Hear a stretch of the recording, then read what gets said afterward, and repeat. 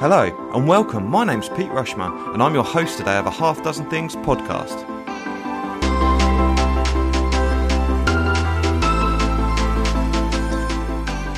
A Half Dozen Things is a podcast for business owners and professionals just like you. Whether you're an underdog hungry for success or you're already smashing it but want to continue to level up, we are here each week for you to get insight and learning from the very best in the business. No fluff, no BS, and no self-proclaimed gurus talking about how easy business or life is. Just real, raw, and frank conversations. My curiosity and impatience in seeking success has encouraged me to create a Half Dozen Things podcast. I designed it to bring you simplicity and discovery back to the forefront of your lives. We're all such busy people, it's easy to overlook the simple things we could be doing to achieve wealth, success, and happiness. If you love today's podcast, please do share it, subscribe, and let all your friends know how great the podcast is. Thank you.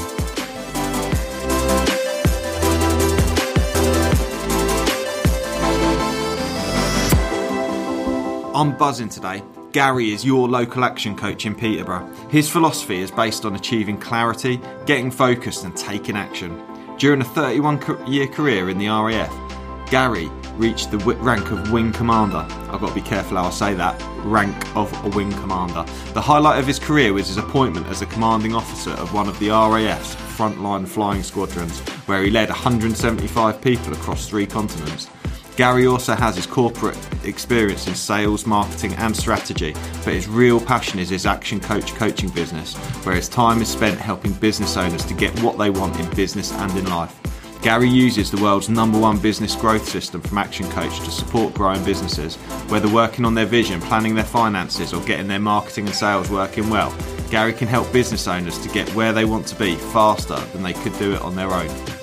I hope you enjoyed today's episode. Catch you soon.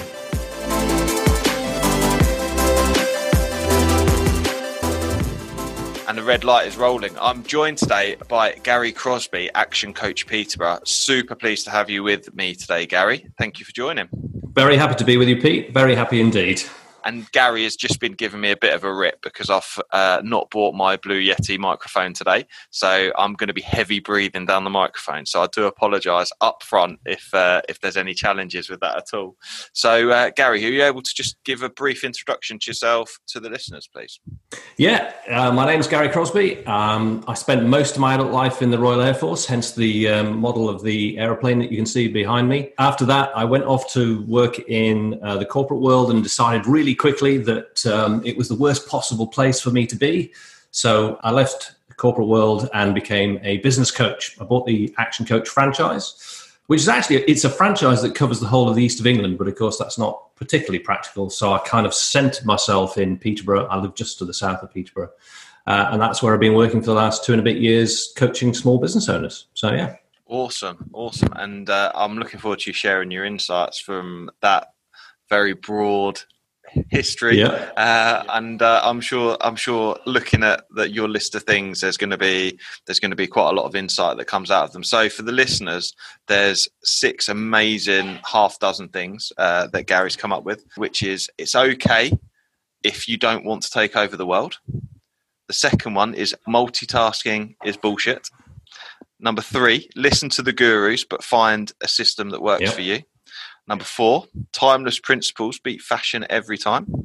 5, face your situation with brutal honesty. And number 6, when you dream big and small at the same time. Indeed. So amazing half dozen things, really, really inventive. And I'm looking forward to exploring those with you, Garry. So first of all, let's start with the first things first. It's okay if you don't want to take over the world. Are you okay to just explain that one a little bit more, please, Garry? Yeah, of course. So I think that when people log on to LinkedIn and places like that, when they go to networking events and people ask that it's kind of like a really heavily loaded question, isn't it? How's business? And people feel under a little bit of pressure to kind of slightly to talk about their expansive plans and the fact that everything's going well and so on and so forth. And what I've learned talking to hundreds of small business owners over the last couple of years is that there's quite a lot of people who don't want that. They don't want to go global. They don't want to be the best in Peterborough or the best in Cambridgeshire. They just want to have a business that, suits them and does what they do. And one of the things that we do in Action Coach is we try and make a really good connection between the life that somebody's decided they want to have and the business. Because normally when you make that connection, then you get some kind of balance between the two. And so I say to my clients, look, you don't have to take over the world. It's okay if you don't want to go global, because what we need to do here is find a business balance, life balance, if you like, that makes it right for you. Now, sometimes we end up talking about the numbers, so someone will say, right, in order for me to, put a new car on the drive, pay the mortgage, do what I need to do for the kids, go on holiday once or twice a year, then the number that I need to take out of the business is this. And we can work towards creating a business that does that, even if it's just them. And for some people, that number is bigger and it needs them and somebody else, or them and 2 or 3 other people, or, more than one office or more than one shop or something like that. And we work on that. But my point is, most people think when they get a business coach, it's like, right, we've got to go global, and for some clients, I do that, But for most people, it's just about, let's find out what it is that you want to get out of it and work towards that instead. Okay, perfect. So that then raises a couple of questions for me to ask you, Gary. Yeah. One is, okay, so, and it's not often that you get to ask these kinds of questions to a coach. So you must get to know people very, very well and in depth. Yep. And when you look at them, will you see if there's okay, so first of all, how do the numbers vary between different clients? So some people have got what I would consider to be a primary focus on their families. And so some people might say, look, to pay the mortgage, do all those things I mentioned earlier on, I need to take out of the business £2,500 a month. And if I could do that every month reliably, I'd be absolutely delighted. Now, some people have got slightly more expansive, mindset, and they're thinking, well, actually, I want to change the house that I've got for a bigger house, or I've got some plans to send the kids to a different school, or I'm really a bit of a petrol head and it means a lot to me to have a different kind of vehicle on the road. And the highest I've had so far was £12,000 a month from a client who was asked to work out what it would take, and that was skiing holidays and 2-week summer holidays and all this kind of stuff. And I don't mind, it's up to the client entirely. That's the thing. As you say, I get to know them really well, the good and the bad things about them. And that, therefore, when we get to that point, and we're talking about those personal things, normally we can get to the point where they say, here's a number that I'm going to have to go for. Amazing. And so it could be anything between the £2,000 and £12,000 mark is potentially, which is quite broad. And I suppose for you to operate in, do you ever see there's a disparity between what people say they want and the reality of what they really, really want? Because often people are confused by both of those things. Yeah. There's a need. So many people will start with what they need. So this is the absolute bare minimum that gets me, a comfortable family situation in which I feel that the business is supporting my family. And does tend to be at that lower end of that scale. And when you push people and prod them, we do something at the beginning of all of our coaching programs called an alignment. And in the alignment, that dream about what could be is allowed to come out. And some people feel really uncomfortable with that. And I've found that interesting. Some people, you go, what color is the stitching in your helicopter? And they'll just tell you straight away because they've already thought about it. I know how ridiculous that sounds. I never ask that question, by the way. It's just an example. But for other people thinking like that, they just can't do it. They can't envisage themselves in a house that's got a pool, or driving around in a car that, their dad would never have driven, or something like that. So there's all sorts of things that get in the way. And I like people to just open up and have a think about what it could be rather than just what they need. Awesome. Turquoise, by the way. That's going to be the color. That's going to be the color of my Lamborghini Aventador. Nice. Look forward to that.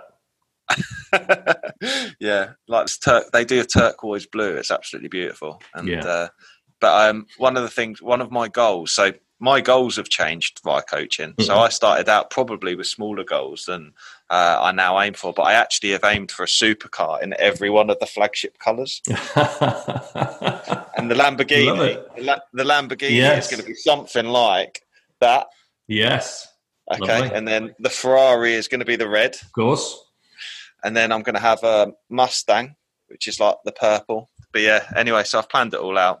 That's a big garage. You're going to need a new house for that. I'm definitely going to need a new house too, but it's fine because that's kind of that's now the benchmark where Mags and I go looking at houses, or we go on our walks around them, what have you. We'll look at a house and she'll go, yeah, you could park a Lamborghini on the drive of that. Love it. That's the difference in a way between the growth mindset and the fixed mindset, and you can read about this in all sorts of places. But I quite like this idea that the situation you're in isn't the way it's got to be for the rest of your life. My stepfather worked in a factory that made shock absorbers for cars, and as far as he was concerned, that was it. There were no other options. He was quite closed in his mindset. But for people who are just prepared to say, well, look, I'm here right now, but I could be anywhere. Elon Musk started somewhere and Jeff Bezos started somewhere. But that growth mindset makes a lot of difference. You don't have to just believe it's going to happen. You can't on your way to success, as Brad Sugars often says to us. He's the boss of ActionCOACH. But you can dream, as we'll do later on in number 6, you can dream big, and that's allowed.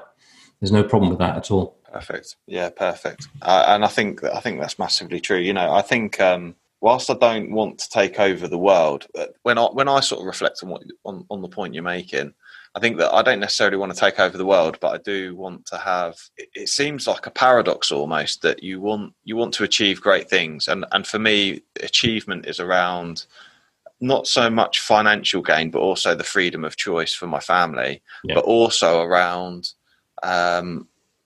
I think being able to spend time with them as well, and I see the sacrifices that you have to make for going global or going really, really, looking for sort of a domination, so to speak. And it's almost, I guess, it's kind of not losing yourself along the way and staying true to yourself. And I think for me that's a worry because I know I am so driven, and sometimes I need to just sort of pull back a little bit. Is that something you see on a regular basis, Gary? Not just when you speak to me, obviously. I do. I see people who don't have a sense of balance. And I'm not talking about you because I know you're very committed to your family, but I see people who will, they will scatter all before them in order to pursue the thing that they want to pursue.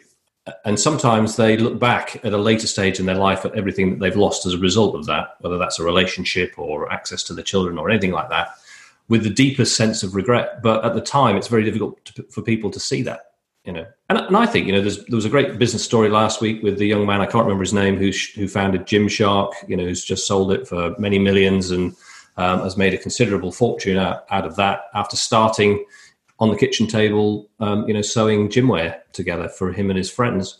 So people can unexpectedly, what's another good example? The Cambridge Satchel Company was the same. The lady and her mother making satchels on the kitchen table, and then going global. These things do happen, and it's luck. It's part of it is luck. Part of it is opportunity. Part of it is making your own luck.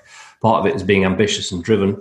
It's just up to you how hard and how fast you want to go, really. Yeah, definitely. I think the Gymshark story is fascinating. I think it's absolutely fascinating. And he's done really, really well. 28, 29, I think he is, the lad. It's sickening, really, to be honest. The green horns of envy have just poked out, Pete. What's going on there? I thought you'd be the champion for people like that. No, not at all. Not at all. And I think I say that to be a little bit humble, but I think fair play to him. He's worked really, really hard. I read the interview with him, and I actually loved the thing he said. So they've just done a deal. He sold part of the company for multi-millions that's valued at £1 billion. And they've asked him what he's going to do to celebrate. And he said, I can't remember the last time I got up after 6 a.m. So I think I'm probably going to have a bit of a lie until about 6:30 and then take my dog for a walk. Nice.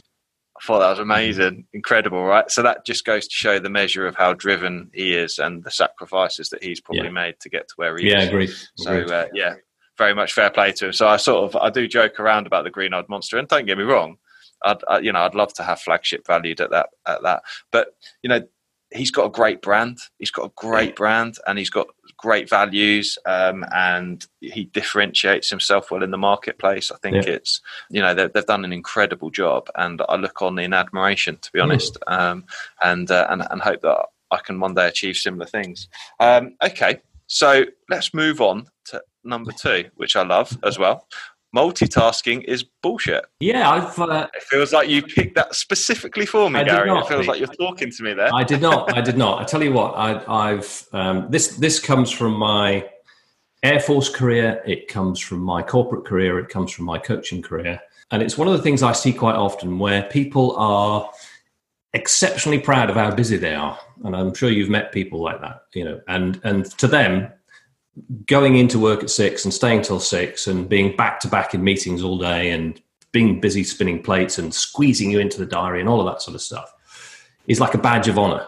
It's like a badge of honor. Look, I'm so busy, I can't get to you for the next couple of weeks, or, I'll try and get to you between meetings because I'm back to back all day long. Well, that's great. That's great. But I happen to think it's bullshit, because the really good work that people do is when they get really focused. If you read, what's his name? I've written it down. Cal Newport's book, Deep Work. And he talks about, Bill Gates used to take his thinking weeks, which is, I guess, great if you're a multimillionaire owner of a software company, or multi-billionaire. But his point in that book is that if you're trying to do something, so let's say we were going to write a script for a video, right? Because I know you're big into the video stuff. And you set aside half an hour to do that. And the minute the first little envelope symbol pops up on the screen, or the phone makes a sound or something like that, you pick that up. Cal says that the research shows that the likelihood of you getting back to full focus on that previous task it takes about 40 minutes for that to happen. So multitasking wastes so much time because you're jumping around between these different things. In ActionCOACH, I like the idea of a default diary. We've talked about this, and the idea that you should set some blocks of time aside. So if you're going to make some prospecting phone calls, put that block aside and switch everything else off. That's the kind of focus that really helps people. If you create immovable objects in the diary so that can happen, that's going to help you to focus on something. And people say to me, they go, Gary, I can't do that. I'm in demand and the phone will ring or somebody will come in or something like that. And I say to them, okay, so let's think about something that does happen in your week, regardless of anything else. And it's normally centered on children. They go, oh, well, Lottie goes to her ballet class on a Friday evening. All right, so that happens every week and you're always there. Yeah, always. All right, so you can set time aside like that.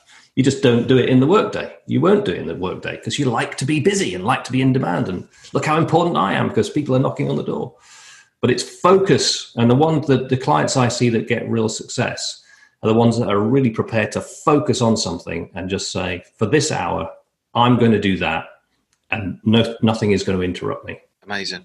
Yeah, and I think you're absolutely right. Multitasking is bullshit. And I've met so many people. I've met so many people, whether in corporate or in business. There's nothing. Go to a networking event. Oh, how's things going? Yeah, really busy. Really, really busy. Oh, are you? Yeah. Okay. Is that why you're networking? That's a good one. It's good. Sometimes I say to clients, so last week, let's have a look back at last week. Out of 10, how busy were you? Oh, 11. It's always 11 or 12. Yeah, I'm really busy, really busy. Okay. Yeah. In the same week, out of 10, how effective have you been?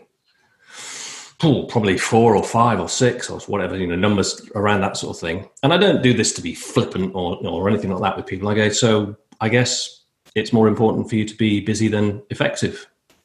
And, it's not meant to be a stupid catch-all question. It's just meant to highlight the fact that you can be as busy as you like. But focus really does make a difference. And the clients I've got who are prepared to put those immovable objects in their diary are the ones who get stuff done.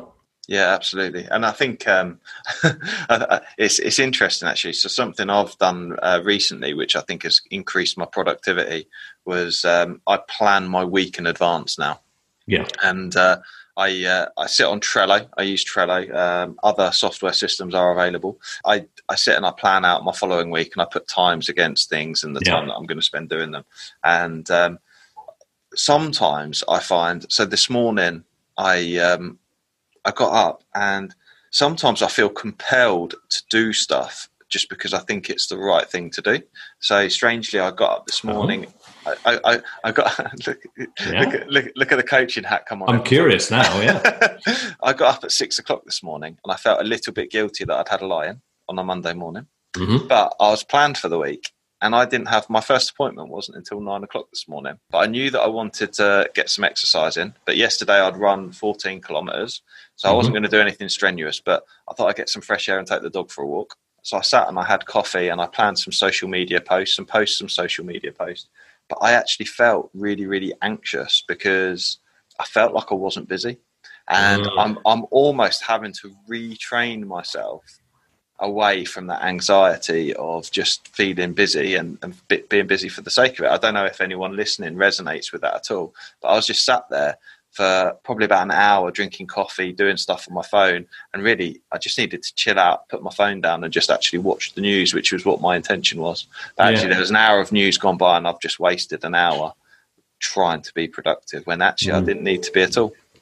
And it's funny because most people in small and medium-sized businesses, they'll never find out what the benefit of that 1 hour of strategic thinking is because it's not in their mindset to do that, and they don't give themselves the opportunity. So it's a bit like, you've been to my Growth Club planning workshop. When people come to the planning workshop for the day, sometimes they say afterwards, well, the actual real benefit was the fact that I wasn't at work for a day, and I've sat for 6 hours and thought about my business, which people don't give themselves a chance to do. And good things come from that. I've seen lots of people come up with ideas and change the way they do business and change the branding and all that kind of stuff based on the fact that they've given themselves a bit of thinking time. So it's very important. It's very important. And you don't get any prizes for being busy. No, 100%. And actually when I took the dog for a walk, I created quite a coherent video. It was only a 45, 50-second video, but in that time I'd prepared the message. And if that lands, when I post it out, if that lands the way I anticipate it to, it will really increase awareness of the mental health training that I do, because I'd really felt that anxiety that morning. I'd really felt it. So the message was really genuine. And actually it'd given me a bit of bigger thinking to go, right, this is the message I'm going to deliver. And that's going to go out on LinkedIn tomorrow. It's now with my marketing, Abby in my marketing department, and she's subtitling it and getting it all prepared, ready to go. And, that's an hour well spent if that generates some business off the back of it. Massively so. And dog walking is hugely underrated as a thinking time, because it is, hopefully, if nothing goes wrong, it's just you and your thoughts and getting yourself into that sort of thinking space where, as long as you leave your phone, in a position where it can't interrupt you, then you're going to get something good out of it. Yeah, 100%. I particularly like running for that as well. Okay, brilliant. So multitasking is bullshit. We've established that. Moving on to the third area, which is listen to the gurus but find a system that works for you. Have you found a system that works for you, Gary? I have, because I've started to think about the way in which I use my time, and that's been really important to me. And that my coaching clients, they normally have fortnightly coaching, so I see them once every couple of weeks. And what I'd done was I'd scattered all of those people all across the month. And I thought to myself, that system for me is not giving me the time and space to think about my business, create content, do the things that you've been talking about, like videos and stuff like that, which is important, I think, for me. So as I've reshuffled the diary over time, what I've tried to do now is to get all of my coaching clients into 1 week, and the second week, which is this week, in fact, is a week in which I can work on the business before I see all my clients again the following week. And just that little diary system reshuffle has helped me to spend a little bit more time on business. That works for me. And what I see is that some clients, they're avid fans of, Tony Robbins and Gary Vaynerchuk and Grant Cardone and Brad Sugars and all these people. And they watch all that. So they consume avidly all of that content and they try to replicate it, which is great. Was it Steve Jobs who said, find somebody who's really good at what you want to do and just copy them? Maybe it was, maybe it wasn't. I can't remember, but so people do that. And by trying to force themselves into using that kind of system, they fail because it's just not the system for them. And therefore, you've got to really interpret it in a way that I think works for you. So, for example, in the planning workshops, as we've said, people create a chart and it's got some Post-it notes on it. And it is the simplest way of visualizing a plan. And for some people, it just doesn't work. And they go home and put it all into a spreadsheet. Or they go home and put it into a mind map. Or they go home and do it in a different way. And I say to people, you don't have to stick to this stuff. Learn from the best. Read that stuff. Watch that stuff on YouTube. But then turn it into something that really resonates with you. Otherwise, you just won't use it. I definitely agree with that. And I don't know about me, but I tend to steer away from some of the bigger the bigger current people like Tony Robbins and what have you. I don't know why, yeah. but part of it, I'm a little bit turned off by that. I think I like to find the people specifically that I like to listen to. So I found out about Brené Brown. I'd never even heard of Brené Brown, right? Who I got suggested to her during a podcast. Actually, I was interviewing someone, and I said how I believe vulnerability and courage were really closely aligned. Right. And they were like, "Oh, have you been watching Brené Brown?" And I was like, "I've never even heard of her." And but yeah, so apparently what I said is backed by an awful lot of research, which is quite interesting because it means that sometimes my thinking's on the right track. But no, I totally agree with you in that. And actually, fundamentally, is probably one of the biggest challenges I've found is working out what works for me personally. And more than that, and even deeper than that, particularly when you've been in corporate for so long and worked for other people, because I found over years and years of working in a career, working for other people, was you kind of bent over backwards to meet whatever objectives they set for you and to meet the goals that they set for you. So you kind of end up morphing into someone that you're not. And actually the beauty of being in business on your own and being your own person is that you get to be your person. And one of the learning curves that I continue to learn, and that actually creating the podcast has really helped me as well. And that is actually to shape who I really am and the way that I want to do things. Because, and I try to steer away from other people, I think, for that fact, because I listen to books for a purpose because I want to learn something from them, not really to see or try and imitate anyone else. And I think that's one of the things that I really don't want to do, is to imitate. But I don't know what your thoughts are to that. Copying good principles and good ideas and good methodologies, I think, is, a lot of business owners do that anyway, because there's plenty of great examples around it. For people who are genuinely keen to set themselves apart in business, to show some kind of differentiation, being able to be yourself is very important, really, really important. People talk about authenticity, they talk about honesty and integrity in the way that you present yourself. Eventually that output and that content, those relationships, those handshakes and those meetings, people will start to get a sense of who you really are. And particularly in coaching, perhaps, people say this all the time, people buy from people, but I think particularly in coaching, someone's got to look at me and go, he's a complete idiot, I would never work with him, or I actually like him and I feel like I can trust him, and therefore I will go and have a conversation with him. And it's that bit that I think this kind of stuff really does for people. You have to get yourself out there. Yeah, absolutely. I think it's very difficult when you read a book and you try and implement. And to all those people out there who read books and then don't implement anything, you're no better off having read the book, by the way. That's true.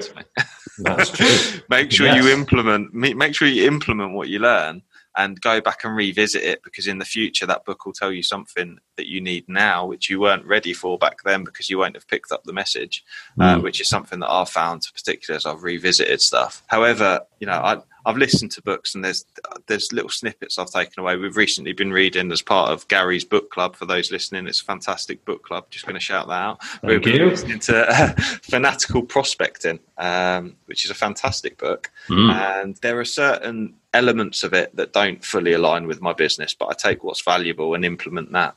And there's an awful lot of value in there and so much reassurance around, do you know what, interrupting people when you do prospecting, you have to interrupt people. And it is difficult and it is horrific and it is a horrible thing to do. But guess what? If you don't do it, then your business will die. So you've kind of got to do it. And, obviously you could implement that word for word, but actually you've got to find the right way for your business. Is that fair? It is fair, because for most people there's concern around prospecting and interrupting people, and I get that. But if it's not you to pick up that phone and have that conversation, then outsource it or find somebody who can do that on your behalf to make that first step for you, because maybe the second or third step you are in that conversation, but it's a little bit warmer. If you're fearless, and I've met a few people like this who will happily pick up the phone 100 times and get told to get lost 99 times, then again, that's your system for you if you're comfortable with that environment. So absolutely agree. You've got to find the system that works for you, because if you don't, you'll just be kind of plowing away at something that just doesn't feel right, and it's never going to work in that case. Yeah. I admire that fearlessness. I'm not that fearless. No, I'd like to think I'm fearless, but No, really, really not. And I've deliberately focused recently on reading books around fearlessness. I've just read the short read of Susan Jeffers' Feel the Fear and Do It Anyway, which I thought was a really, really interesting read, actually. And I've read another one from 50 Cent, actually, around fearlessness. And even now, still, it's all well and good understanding what fear is, but that doesn't help you manage it any better. No. So. I'm an action coach because of that book that you just mentioned, because I've had two big decision points in my life, right? So I'm in the Air Force. I've been in the Air Force for 31 years. And one morning I'm sitting there with one leg in my trousers thinking, I don't want to put this uniform on anymore. And it was massive for me. My entire adult life was putting on that uniform every morning and going out and being part of the Air Force. And my wife is very supportive. It's the right time to make a career change and all that sort of stuff. And there's this kind of opportunity that exists in the defense industry, obviously, if you've been in the military, because they like people who've got experience of what they sell. So I moved across into the defense industry, and it wasn't long. It only took me about 3.5, 4 years to realize that environment was not for me. And I came home and I sat there with my wife and I said, this is not for me either, but I'm frightened of giving up the salary and the pension and the car and medical and all this kind of stuff. And I think she was a bit frightened too, because it was a good deal, if you like. So I'm sitting there and I bought the short read version of Feel the Fear and Do It Anyway, accidentally. I meant to buy the full book and just clicked the wrong link and got the short version. And I read through it and I thought, I've just got to do it.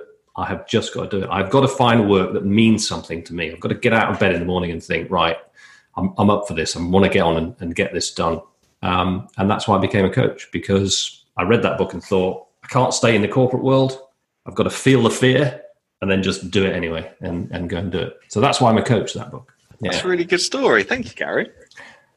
I enjoyed that a lot. No, that's fascinating, though. And it's so true, because what's really interesting is she talks about giving, doesn't she, to overcome.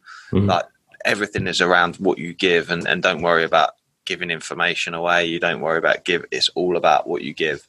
And fascinating book. Highly recommend that to anyone. Yeah. Okay. Is it on my bookcase? Maybe no, there it is. Quick reads. Feel the Fear and Do It Anyway. That's exactly the one with my notes still inside it. That's probably the best £1 I ever spent as well. I got it for £1 off Amazon. Incredible. Okay, cool. So timeless principle. Number four. Timeless principles beat fashion every time. That's cryptic almost. So explain that one a little bit, Garry. I see a lot of fads and fashions, of course. So, I mean, if we just look at leadership, for example, there's all kinds of different ways about thinking about leadership. It's probably one of the most written about things. The environment refreshes all the time about how to lead people. If we look at the last 4 months, it's all been about how to lead people remotely and this kind of stuff. And there's lots of ideas and things like that. But I often find that the timeless principles that underpin leadership apply still, regardless of actually whatever situation we find ourselves in. So, everybody deserves respect. Everybody wants respect in the workplace. Everybody fears change. If change is about, then people always think first, well, how will this impact on me? If we're being a little bit more cynical, we might say that people would say, what's in it for me? But certainly they're worried about the impact on them. But actually, if you manage them with those timeless leadership principles of being able to show them respect and communicating well and this kind of stuff, it's still relevant, even if there's a fashion or a fad that's going on at the same time. How broadly has marketing changed in the last decade, with the arrival of all of these different social media channels, but the timeless principles of differentiating yourself in some way, grabbing people's attention, whether that was as they turn the page of the newspaper with a really well-written advert, or now as they're scrolling through to stop them and make them, think about what you've done. That principle of grabbing attention is really important. So, and sales, there's so many different ways of thinking about sales, but if you listen to people and you understand what it is that they want and need, and then you become a problem solver and solve that for them, that's a timeless principle that can be dressed up in any one of the different ways that people talk about sales. So I'm a big fan of, let's get back to basics. Let's think about those timeless principles. If we apply them, yes, there's some technological shift that's occurring, but if we apply those timeless principles, it'll be good for people because they will get back to the things that really appeal to human beings. Awesome. Awesome. Yeah. And I absolutely agree with that. I was reading about this thing called complex simplicity. Oh, brilliant. Which is, love it. Have you ever heard anything like that before? No. So I actually, interestingly, and this is so random, but actually really fits really well. I saw a Facebook ad pop up and stop me on my newsfeed about people who appreciate complex simplicity. And I looked at that and I was like, that's paradoxical. I'm going to Google that. Is that an actual thing? And actually complex simplicity is. And it's almost like what you were just talking about, which is around essentially business can be very, very complex, but there's a simplicity in the fundamental principles of what we should do, which is we grab attention, we build trust, and then we solve problems.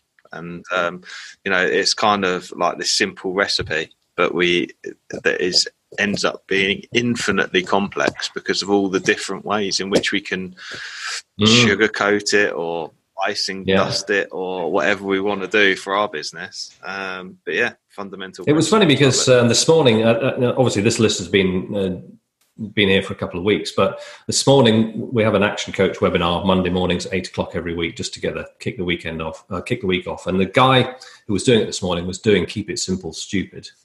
And he said one of the best questions that we coaches could ask a business owner is, how can we make this more simple? Now that's a question I've never asked in my coaching, but I was reflecting on it as I was driving into the office thinking, you know what, that is a good way of getting people to go back to those basics. Are we grabbing attention? Are we listening to what our target audience really wants? Do we understand what we offer and how that can help them? Are we able to solve a problem? And sometimes we don't go back to that principle. I think that will be a question I will be asking clients in the future. Fantastic. Yeah, absolutely fantastic. And it draws me back. When Flagship was first a twinkle in my eye as I was working for Volvo, one of the things I was doing when I was researching what I should do, because I knew I wanted freedom and I knew I wanted to work for myself, and I knew that I wanted to become a multimillionaire. No, genuinely, those were the things, right? And I was listening to books and I was reading stuff, and one of the bits of advice was to go to your family and friends and ask them what you're good at. And this always resonates with me because it's the only time she's ever told me that I'm any good at anything, which is my wife. And Maggie said, Maggie, what? And I think the terminology in the podcast I was listening to is, what's your superpower? Yes. And I was like, what would you say my superpower is?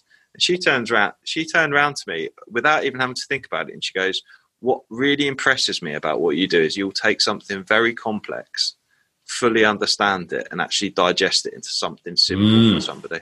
That's a skill, isn't it? Which resonates with me because I was totally dumbstruck, because otherwise she thinks I'm totally ignorant. I can't believe that. But yeah, no, absolutely. Timeless principles. Yeah, regardless of fads and fashions, because there are plenty of those about, particularly with social media. And the thing is people are selling to you and they're playing into your fear of missing out and what have you. I don't know if anyone else is the same as me, but you scroll through your news feed and literally I am bombarded with funnels are dead, or this is dead and you must do this and you must do that. And, people are just playing to the fear all the time. What you're doing is wrong. You must stop. And they're finding a way to stop you and disrupt your thinking. And actually, if you listen to all that BS, then you just end up following the latest fad. Whereas actually, if you go back to fundamental principles, like you say, which is, how do we stand out? What's the offer? What's the value proposition? And how do we deliver that in a marketplace at the moment based on what our competitors are doing, and how can we do it better? Stick to your guns if you find something that works. But if you find something that works, tell me. Because you might be missing out. No, I tell you, I don't have any digital creatives as clients. But my other clients, when I talk to them about, okay, so let's talk about the offline advertising or marketing that you're doing and the online marketing. There's a theme that's come through over the last 18 months, is that when they go out into the marketplace and say to the digital creatives and the marketing agencies, what do you think I should do? They often get completely contradictory answers. So I don't think that group maybe that's just the way that these social media systems changed almost daily when it comes to the way the algorithms and the systems worked. But so many of my clients have said to me, well, I asked for advice about, pick a random topic, Facebook advertising, and I got 3 different responses which were completely contradictory. So as an industry, it's not easy for people to go into that space and find something that works for them because there's a lot of contradictory advice. But and literally, now's a good opportunity for me to say about the time. When you say timeless principles beat fashion every time, we talk about digital principles. And don't get me wrong, I think that's helped us as a business build trust because we show up every day. We appear on people's news feeds. It communicates our message. But ultimately, if I look through every decent bit of business that I've done in my time as flagship, every single one of that has come from someone I know who has referred me, that I know, like and trust, that has referred me to someone they know, that has then become a bit of business and has then extended into another bit of business. And you could almost draw a tree with branches and a trunk and the people that it's come from over time. Absolutely. Yeah. So it's almost the holy grail. And I say this to business owners, that the faster you can get to the point where your customers are so delighted that they're telling their friends about you, then that's it. Your marketing budget will shrink over time as you do that because you'll get confident that, your referral system is working well. So it's good. It takes time. Stuff. Right. Okay. So 5th area then. So face your situation with brutal honesty. Yeah. This is tough. This is really tough for business owners who've got a dream and it is something they've been thinking about for a long time and they want to make it work and they're pressing ahead to try and make it work. But the numbers around them are telling a different story, that things aren't working the way they expected it to. And I like the Stockdale paradox, which I know we've talked about before. But the Stockdale paradox is this idea that James Stockdale was a US Navy aviator in the Vietnam War, and he ends up in one of the worst prisons in Vietnam. And when he got out, he was interviewed by a journalist who said to him, "So, what was it that got you through?" And he said, "Well, I was brutally honest about the situation that I was in." And he said, "The people who suffered the most while we were there were the optimists," which I thought was really interesting. He said they would say to themselves, "Right, we're going to be out by Christmas." Christmas would come and go and they weren't out. And then they'd say, "Right, well, we're going to be out by Easter." And Easter would come and go and they still weren't out. And we're going to be out by Thanksgiving. And then that would come and go. And they would die or they would lose the will to live as a consequence of constantly being let down because they weren't prepared to face that. So Stockdale said, what you've got to do is don't confuse faith that you will prevail in the end, which is what a lot of business owners, have, the faith that their business will be successful, with the discipline to face your current situation with brutal honesty. And that requires people to really look at the numbers, really test and measure the business and understand what's going well and what's not going well. And when it's not going well, just to say, this is not going well. I need to stop doing that and think of something else or spend more time and money on a different thing. And delusion, sadly, for many business owners, is the reason why they don't get to quite where they want to be because they just won't accept the facts about their current situation. So the Stockdale paradox is an interesting one. It's obviously born of a different time and a different situation, but I think it really does apply to business owners because you've got to be brutally honest with yourself. Fundamental principles. Yeah, love it. Great analogy as well.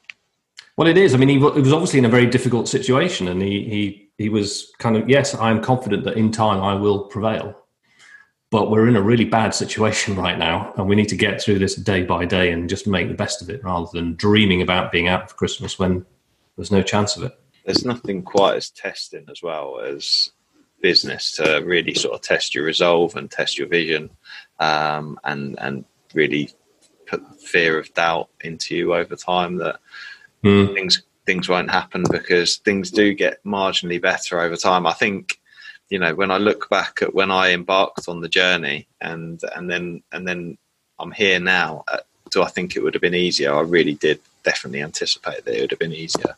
Did I think that I'd have made it to where I wanted to be by now? I actually probably did. How naive was I? And I think you adjust along course, but actually part of me thought I'd be semi on to retirement, that actually I'd be really, really comfortable. And then you realise that, someone wise said to me last week that security is just a figment of your imagination. It's just something that you impose upon yourself in your brain. Yeah. And there's no other such thing as security, which, to be fair, was a paradigm shifter for me. I think facing your situation with brutal honesty, it came up again in a book I was reading. It's a little bit about facing your fear as well, isn't it? It's about really being able to look frankly in the mirror and have a good, stern conversation with yourself. Because actually, if you're unable to do that, how are you going to change course to make those things happen, I suppose?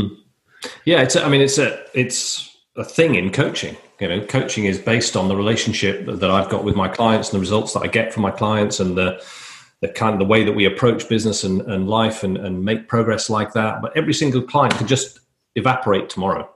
You know, so that kind of security in my kind of business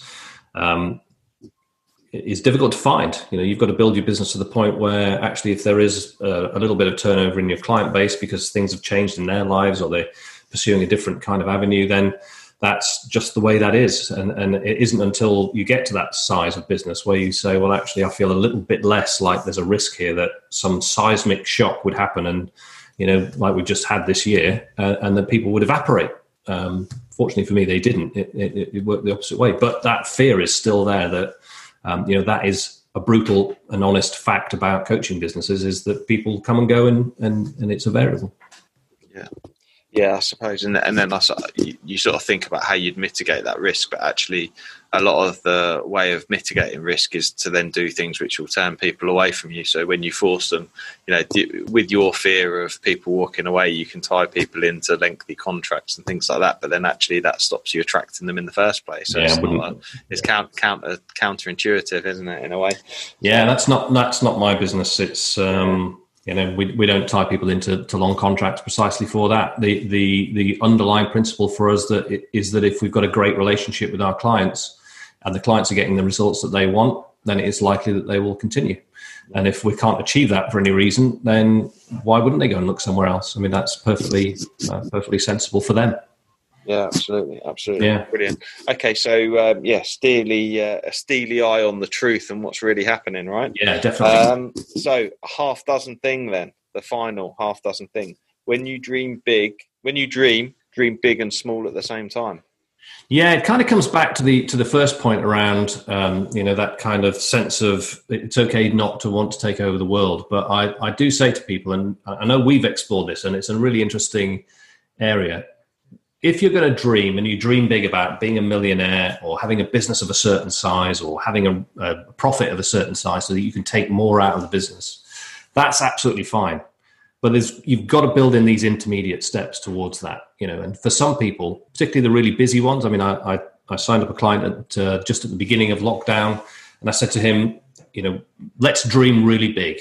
What's the thing that you want more than anything else? And he said, I want a 2-week holiday with my family. You know, so for him, that was a massive deal. Now, other people have talked about, you know, the helicopters and the yachts and the houses and the swimming pools and all of that kind of stuff, which is great, the material stuff or the experiential stuff as well that they want.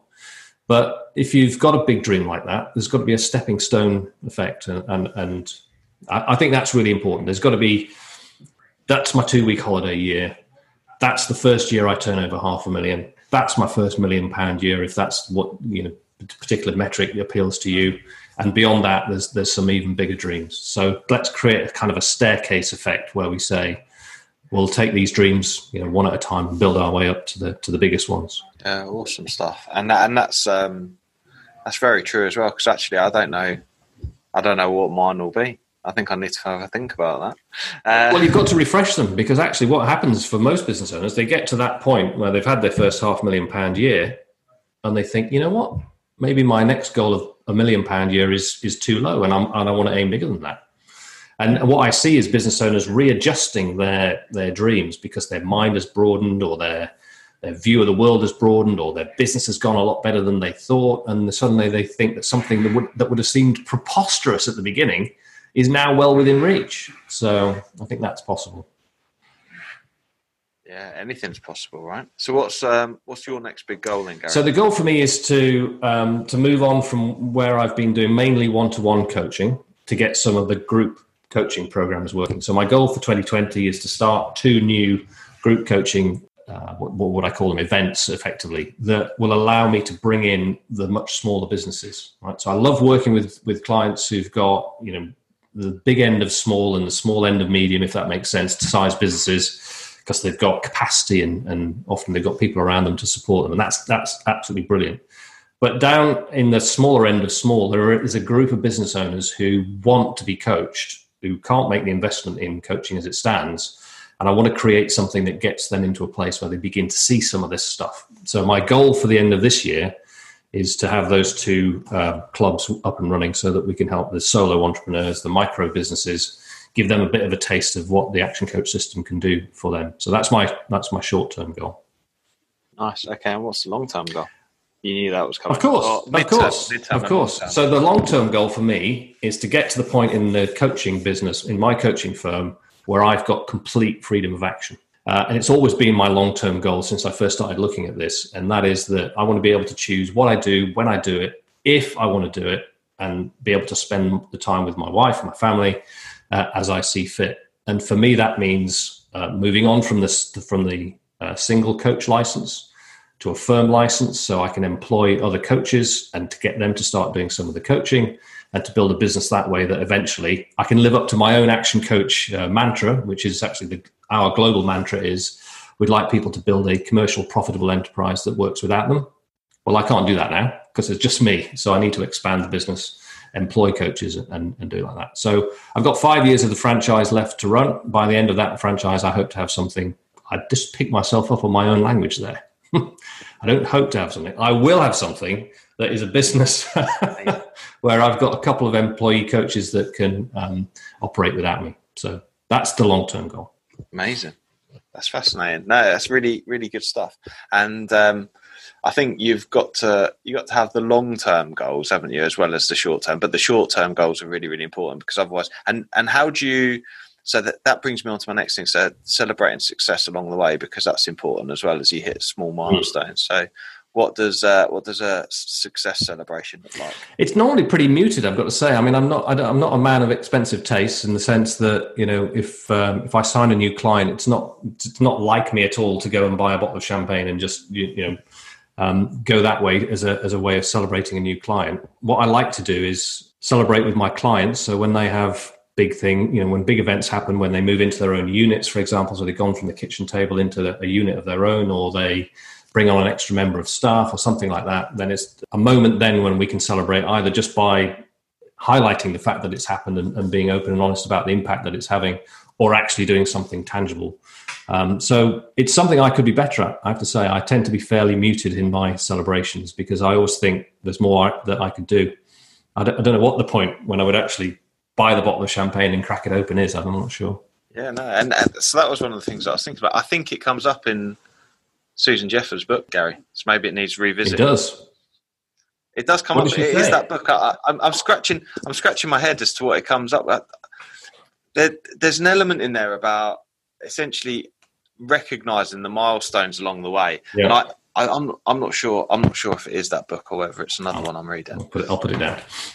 Yeah. But it's about celebrating those milestones, because otherwise it all becomes a bit hollow. And it can become a bit hollow. So like having those goals set, but actually what that success looks like along the way, and how to celebrate it sufficiently. It's all well and good, like splashing out on a Rolex, but if that's too much of an extravagance based on the goal, so you kind of need to set yourself the motivating success celebrations, which align well with what the actual goal is, so to speak.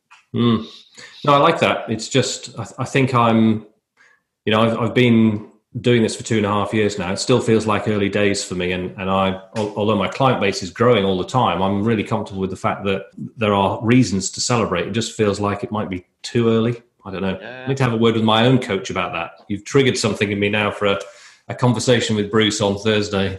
I love it. Yeah, you tell Bruce. I will. Pete says I need to find something to celebrate. Well, it's not finding something to celebrate, but it's having the right celebration aligned with the right goal as well. I think is what's motivating, isn't it? And otherwise it all becomes a bit hollow. So and the thing is, I preached you, but I haven't done it myself, so it's probably something that I ought to do as well, right? Yeah. Well, we all learn, don't we? I mean, it's all a personal style thing. I think if I asked Bruce that question, he would give me, good coaching for an hour on how important it is to do it. But you've got to, again, it's a bit like finding the system that works for you. Is it right to celebrate with a client? Is it right to celebrate privately? Is it right to celebrate extravagantly? Is it right just to raise a glass? What's the way to do it? And I don't know that I've found the answer for myself there particularly yet, but yeah, and I think it's going to be a good session on Thursday with Bruce. I think I explore that because one of the things I've realised as I develop, and that is that I've shifted my mindset away from hitting the end and actually enjoying the process and making the most of the process all the way through. Because I've realised, I think what I've realised, and I guess that it's maybe my mindset expanding, but as Flagship grows and develops as a business and I grow and develop as a person, that I realise that there's probably no end. What my end is probably going to grow itself. Yeah. Remember we read that? We read that exactly. In the club, and he said there are no winners. You can't win in business and in life. Exactly. So, and I think I'm just trying to find that in myself because it feels kind of counterintuitive that I feel like I need to have a big success, or at some point I'm going to sell the business for like however much money and then it's going to be okay because I can relax. But actually I'm never going to relax because there's always going to be something else. And actually if I just continue like that, my life is going to end up being quite hollow. So absolutely amazing self-awareness there. So many people don't have that kind of insight into themselves. And that's a really good way of looking at it. Yeah, but I'm also not condoning the, like behaving. When I say behaving like you're successful when you're not successful, but at the same time, you've got to find that balance because people say you've got to be it till you see it or fake it till you make it or whatever it may be. Yeah, but I'm not one of those people for going, I'm just going to hire a supercar because I can't really afford one, but that's not what I'm saying. I don't know. It's making sure that you've got the right outcomes for what you're achieving, I suppose, as you hit them. Anyway, Garry, half dozen things. Wow. It's like flown by, hasn't it? Right? Hasn't it? Is that an hour? Is it? Yeah, genuinely. Wow. You've got probably a couple of minutes just to tell people about how they can find you and where to find you. And I'll give a quick endorsement first. Gary's absolutely fantastic at what he does. Genuinely really good. And it's been an absolute pleasure to have you join me on the podcast as well and share your insights as well, because they've been very thoughtfully laid out and absolutely beautifully and articulately explained as well. I'm not sure articulately is a word, which is quite paradoxical. Because I couldn't have said it more inarticulately. You're blushing, Pete. I am. You are actually blushing. Because I tried to pride myself on my vocabulary, but there we go. I've absolutely fucked it up there. Anyway, I'm going to shut up now. Over to you, Garry.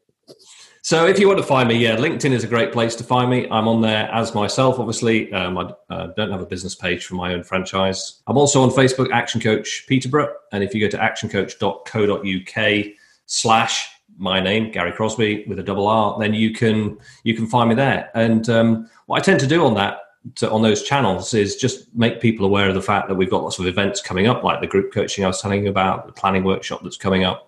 And then intersperse that with some kind of, particularly on LinkedIn, with some kind of thought-provoking stuff just to get people thinking about, what does it mean to be in business? I ask questions like, what do you want to create? Is a great question for any business owner. What are you actually trying to create? Because it's really important. So find me on all of those channels. And our first conversations are always just about finding out what you'd like to do differently or better in your business. So it's a kind of voyage of discovery, because I go into those conversations with three things in mind. And it's pretty straightforward, really. Will coaching generate enough additional profit in your business that it will effectively be free? Because that's what we want. We want a return on investment. Second thing is, will coaching help you to get where you want to go faster than you can do it on your own? Because again, sometimes being given a bit of a shove is good for people. They like that accountability. And the final thing is, do we click? Do we get on? Is it going to be fun? Are we going to actually enjoy working with each other? And all three questions, those three questions have got to be a yes. Otherwise, it's not worth us working together. So that's my principles behind it. And if we do answer yes to all of those three questions, then we'd be stupid not to be working, because you're going to get something out of it. it's going to be good for you and your business. So. Absolutely fantastic. Yeah. And so true as well. And what I'd say, if people are listening and it seems like coaching sounds a bit scary and a bit expensive and you're not sure that you can afford it, try out the Growth Club, which is the quarterly planning, which is normally a nominal, or I suggest a nominal amount, and give it a try. Mention my name, say that I've suggested it. Not that, because I'm not on commission, but at the same time, it'd be good for Garry to see the reach that the podcast has got. So mention the podcast, but go on the Growth Club. I'm sure that Garry will do you a very good deal on it if you mention the podcast. Go try it out, see Garry in action, and actually sort of experience the Action Coach model initially, and then make decisions from there, because that's a fantastic opportunity for you to plan the next 90 days and to sort of see what's out there. Okay, which is what you did anyway. Which is exactly what I did. Go back right back to that. I remember the review in which you said, I was really skeptical about spending a day doing this. It's okay to be skeptical. You've got to come along and try it. The next one's on the 3rd of September, by the way, the Growth Club. So timing is good for that. 3rd of September. Yeah, timing is good. Hopefully this will be out just in time for it. So fantastic. Thanks for listening. Hope you guys have got some value from it. I really appreciate you leaving your feedback, subscribing and sharing your loved ones and your friends or people that you think might be interested, or maybe people that you hate that you want to send to sleep or something like that. But anyway, I don't know why that just came out. But anyway, we'll see you all next week. I really hope you loved today's episode, and if you did, please make sure you subscribe and listen out for future episodes too. Please do share it across your social media channels. We hope to reach more and help more people. If you want to find out more about me, my name's Pete Rushmer. You'll find me across any social media channel and my business, Flagship Partners, and we're your partners in success across your business. Thank you. See you again soon.